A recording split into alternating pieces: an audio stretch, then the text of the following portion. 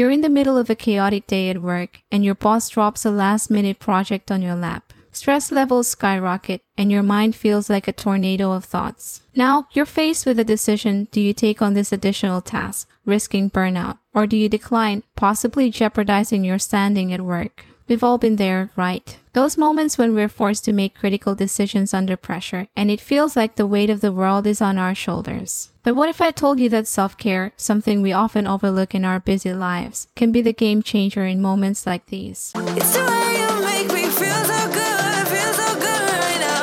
It's the way you make me feel so good.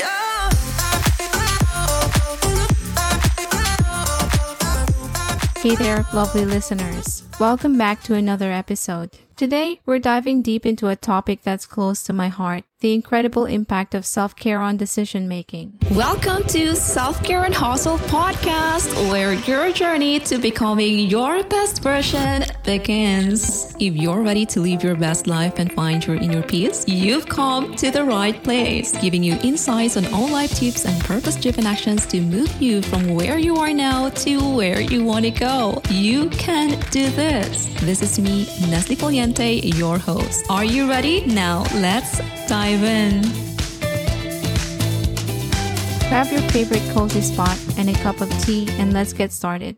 To understand the power of self-care, let's break it down. Self-care isn't just about bubble baths and spa days. It's about nurturing your physical, mental, and emotional well-being in everyday life. When you prioritize self-care, you're equipping yourself with the tools to handle life's curveballs with grace. Research from renowned institutions like Harvard and Stanford has shown that individuals who practice self-care regularly are better equipped to make rational, well-thought-out decisions. Why? Because self-care reduces stress, improves focus, and boosts overall mental clarity. Now, let's bring this home with relatable examples. Remember that last-minute project. If you've been taking care of yourself, you're more likely to assess the situation calmly, weigh the pros and cons, and communicate your decision effectively. It's like having a superpower in your back pocket. Think about those late-night snack cravings. When you've had a good night's sleep and nourished your body with wholesome food, you're less likely to reach for that bag of chips. Instead, you'll opt for a healthier choice, showing how self-care can influence even the smallest choices in our daily lives. Now, let's get into the science. Studies have found that practicing self-care activates the prefrontal cortex of your brain, responsible for decision-making.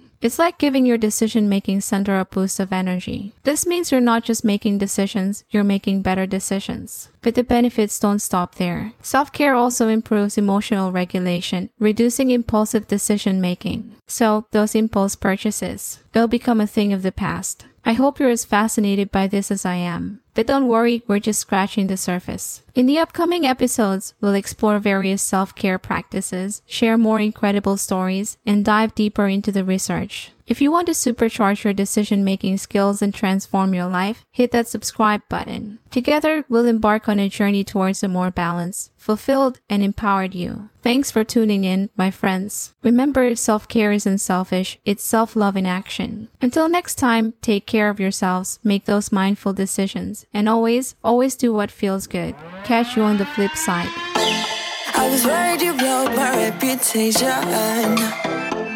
but I figured it's not on me. Yeah.